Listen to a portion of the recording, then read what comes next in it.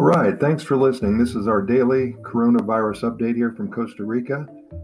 As always, this information is for the previous day, so our figures will be for Tuesday, March 24th, which of course was yesterday. We will report today's numbers tomorrow about this time. Costa Rica has confirmed 177 cases of coronavirus. That's put out by the Costa Rican Health Ministry, announced Tuesday afternoon. And the figure marks a 19-person increase over the same time on Monday. 6 people are currently hospitalized with the virus, while 8 additional people suspected to have the coronavirus are hospitalized. 4 people with confirmed cases are in intensive care. The individuals, this is interesting, in intensive care are aged 36, 38, 49, and 54. 2 of them have no known additional risk factors. These are quite younger than what we've seen before.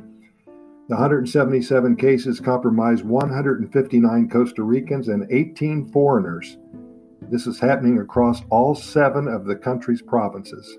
Every single area of Costa Rica is affected.